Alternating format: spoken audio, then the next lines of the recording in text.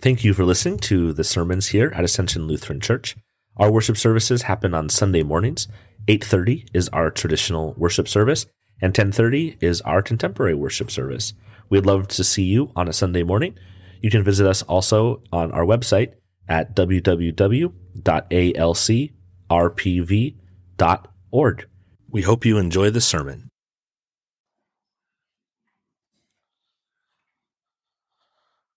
Let us pray together.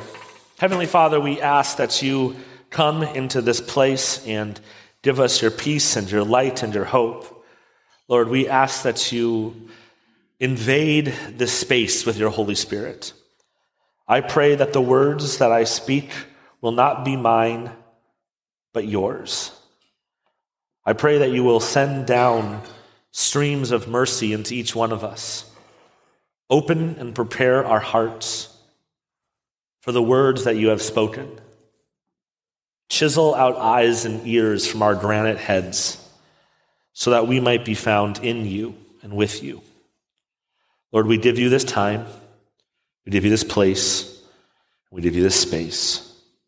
Take it and make it yours. Let there be less of me and more of you. Amen. Amen.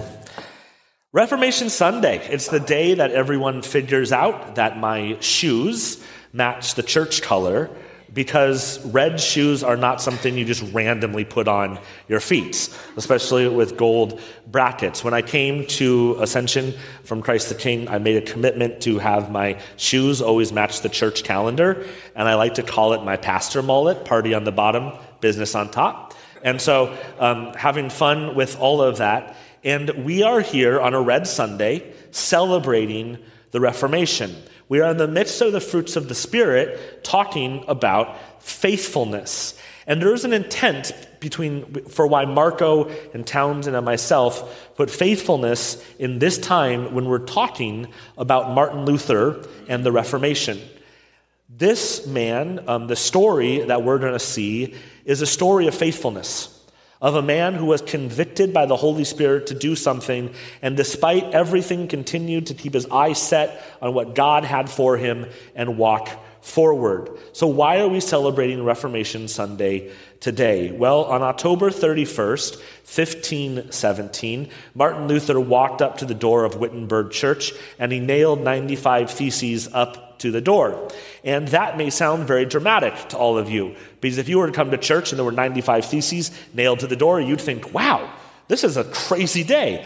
But the church in Wittenberg, the doors of the churches, would have been the bulletin board for the community. You know, birthday party, baptism, announcement of the city council. That's what it was used for. So Luther thought, I'm going to tell the people and try to start a conversation with the Catholic Church. I'm going to start and tell them about some things that I see. Well, what do they see? First of all, inside of Luther, there's an incredible struggle that he had dealt with his whole life. Luther constantly felt the weight of his sin. He understood how broken and how deep in sin he was, and he was always searching for some relief from this weight of sin. So he would go and he became a monk, and he would go to the priest and he would confess his sins. And he would spend hours every day confessing his sins.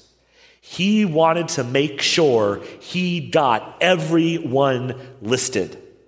And the priest then would tell him, okay, for that, you go out and do this many prayers, this many Hail Marys, this many Our Fathers, and continue to do that. And Luther goes out and does that and realizes he's not any freer from his sin, and goes back in and confesses more, and he's trying so hard to feel free of his sin, to the point where I think the priest got sick of him and said, okay, we need someone to go to Rome to represent us in Rome. Let's send Luther. It'll take him like a year and a half to get there and come back, and we won't have to listen to his confession. Well, he goes to Rome. I know, this is the Scott version of the story. He shows up in Rome, and he goes, okay, I'm going to do everything I can to be free of this weight of sin. And so he goes to the Vatican and he prays on every step up and says an Our Father. He goes to the relics and he touches the relics and tries to be free of his sin. He's doing everything he can to be free of his sin. That's the Luther side. At the same time, there's these things called indulgences being sold. You might have heard of these if you were ever in history class and talking about the Protestant Reformation. What are indulgences? Well, indulgences are the Catholic, in the 1500s, version of fundraising. It is very helpful and easy to sell forgiveness of sins. At this point in the Catholic Church, it is as corrupt as it goes. Not the case today, but back then, wow, it was a bad place to be. And what they did was they would say, okay, grandma who has died, she has for her sin 400,000 years in purgatory. And you think, 400,000 years, that is a lot of time. Grandma didn't seem that bad, but that's a long time to be in purgatory. And they say, for $1,000, I can knock off 100,000 years of purgatory. You go, wow, that's a pretty good deal, right? 100,000 years, $1,000. Oh, okay, I could do that. Here's $1,000. You get a certificate on indulgence. 100,000 years, grandma's time off purgatory. Oh, this is great. But now here's the catch. What about Aunt Betty? Oh, Aunt Betty wasn't as good as grandma. Aunt Betty has 500,000 years. Are you going to let Aunt Betty suffer in purgatory for 500,000 years? Well, no. $1,000. So there was a great phrase that a man who was an indulgence seller named Johann Tetzel said, "A coin in the coffer rings, a soul from purgatory springs." And all of the cathedrals we see in Europe, not all of them, but many are built on this kind of idea. The money raised. So, Luther, guilt-ridden, struggling with sin, not sure what to do. He's an Old Testament scholar, and he starts flipping through and reading the Word of God. And as he reads the Word of God, he starts to realize that this word indulgence, this idea of sin and shame are found there, but Christ has done the work necessary in order for him to be saved. And so we have a movie that came out in 2003 of Luther. Ralph Fiennes was Luther. And he goes to look at his sin. And one of his friends, let me put this as the background. One of his friends says, "Martin, what is it you seek?" And Luther says, "A merciful God, a God whom I can love, a God who loves me." And he says, "Then look to Christ, bind yourself to Christ, and you will know God's love. Say to him, 'I am yours, save me.'" And Luther says, "I am yours, save me. I am yours, save me. I am yours, save me." This is, of course, from Psalm 119:94. "I am yours, save me, for I have sought your precepts." Luther, in reading God's word, realizes it's not about his work. It's about Jesus' work. He can't forgive himself. There are no amount of Hail Marys he can do, no amount of relics he can touch, no amount of things he can do to free himself. Jesus has done all the work. He stumbles upon a verse in the book of Ephesians where it says this, "For by grace you have been saved through faith, and this is not your own doing. It is the gift of God, not the result of works, so that no one may boast. For we are what he has made us, created in Christ Jesus for good works, which God prepared beforehand to be our way of life." And a light bulb goes off in Luther's brain. And he goes, "Oh, it's not about me, it's about Jesus. It's not about the sin that I do, it's about what God has done for me. All I do is contribute the brokenness and the sin, and God forgives me." And so he goes, I'm going to tell the church about this. I'm going to write 95 Theses. I'm going to nail them to the door of the Wittenberg Church, and I'm going to tell them. And once they understand it's about Jesus, they'll all go, "Oh, certainly, that's right." And this was a little naive of Luther, because he didn't realize how much money they were making. But at the same time, the Catholic Church is distracted in the South with the Turks trying to invade. He nails this up, and you know what's been invented not that long ago? The printing press. The printing press was the internet before the internet was the internet. And the printing press took this and it went viral. The first thing to go viral are Martin Luther's 95 Theses, and everyone's reading them. And everyone's going, whoa, look at this. This is what it can mean. This is what we should be talking about. This is what salvation is. And this culture that has been pushed down and taught that indulgences and the way of sin is to pay enough money or to do enough good works realizes it's through Jesus. And the Catholic Church just can't, they're too distracted. They can't get up to kill Luther in time. He's not the first. There's been others, okay? Wycliffe was one before him. There's been others who say these things, but they just can't stop Luther. And by the time it spreads so far, they don't really have a choice. It's too big. They can't put the toothpaste back in the tube anymore. It's out. And so Luther goes and he stands before at the Diet of Worms. They guarantee him safe passage to the Diet of Worms. Safe passage there. Worms is a city, by the way, not a bed of worms. But gets there, and it's called the Diet of Worms, which is also really, it's easy to remember, but it's a gross image. So he shows up. They have his books on a table, and they say, deny all of this, and you can be in fellowship again with the Catholic Church. And then this is the line that if you watch the Luther movie, if you read anything about Luther, you may have heard he's famous for. He says, here I stand, I can do no other, so help me God, amen.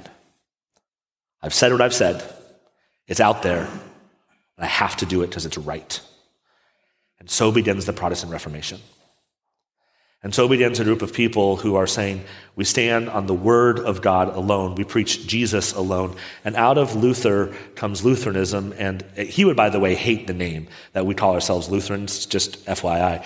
Out of that comes Lutheranism. And then we have Presbyterians, and we have Reformed, and we have John Wycliffe with the Methodists, and we have evangelicals. I mean, all of this starts when Martin Luther sets this out and says, it's about Jesus. It's about what he has done. And that was 500 years ago. And what's crazy, but also makes a lot of sense, the battle that Luther fought, we still fight today inside each one of us. Because the battle that Luther fought against believing that he was the center of salvation, and if he did enough, he could finally be saved, is, I think, a battle that many of us fight to this day. We work really hard to try to please God. We try to do enough, and we try to say enough and give enough and do the right things, and then God will finally be satisfied with us.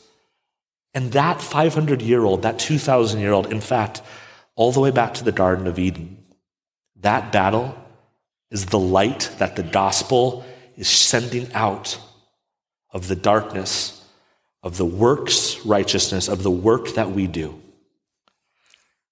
In preparing for today, I stumbled across something I hadn't seen before. Maybe you've seen it before, but I had never. And it is the work of these two artists, Sun Yun and Pen Yu. They're from China, and they, about 20-some years of pretty controversial art, really interesting things. But in 2017, they did a work of art at the Guggenheim.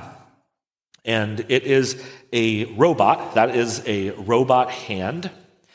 And they made this robot to have a lot of personality. He has, I think, 37 different moves where he kind of dances, and you can see him right here, kind of moving around and doing different work. And it looks like he's alive. They filled him with personality and life, and he's going around. And this robot, though, the robot had one job. You'll notice that on the floor, there's a bunch of red hydraulic oil.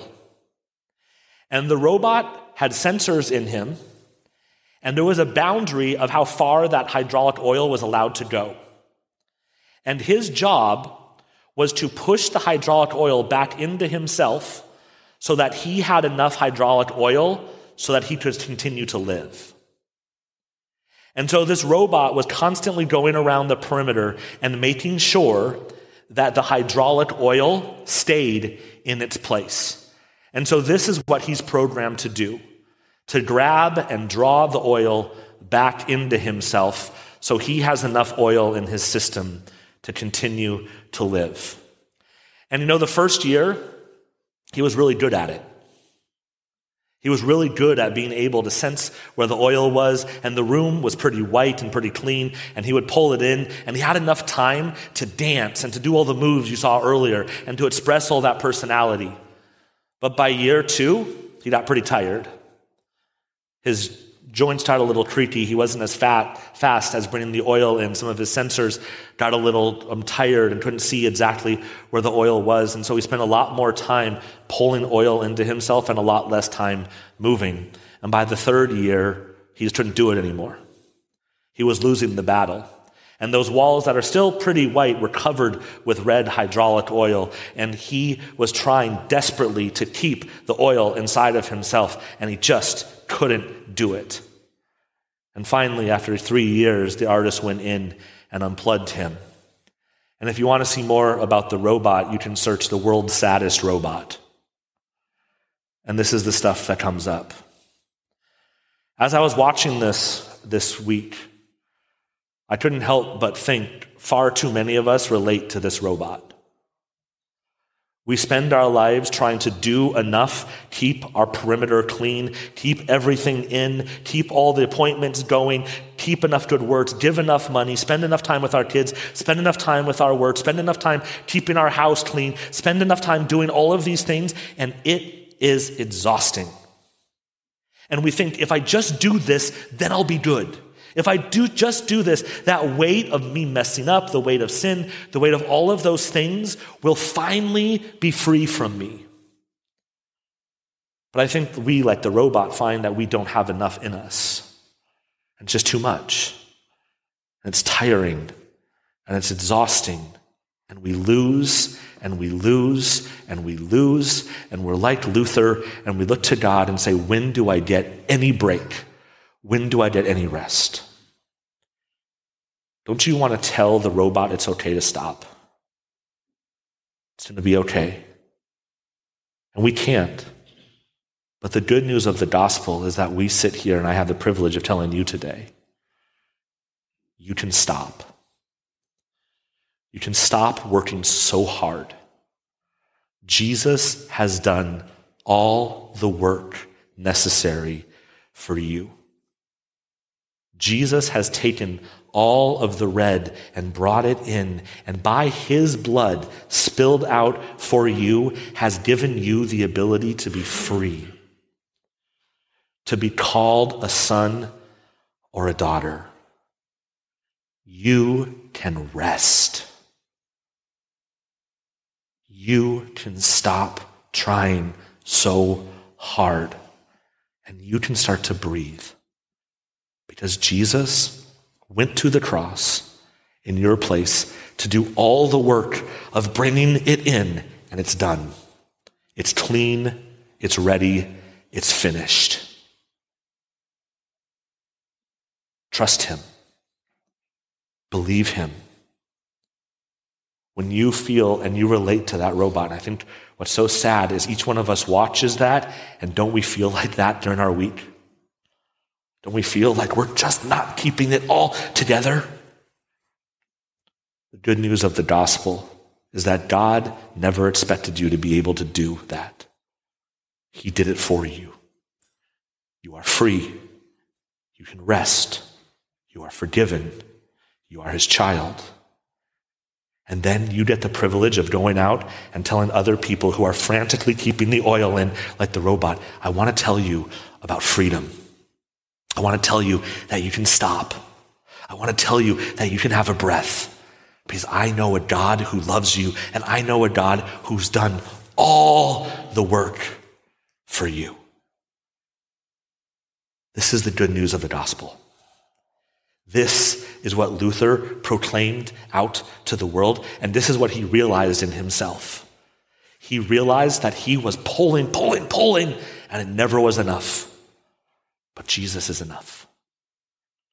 And he said, wow, if I can just tell the world this good news, they will get it, and they'll be able to be free.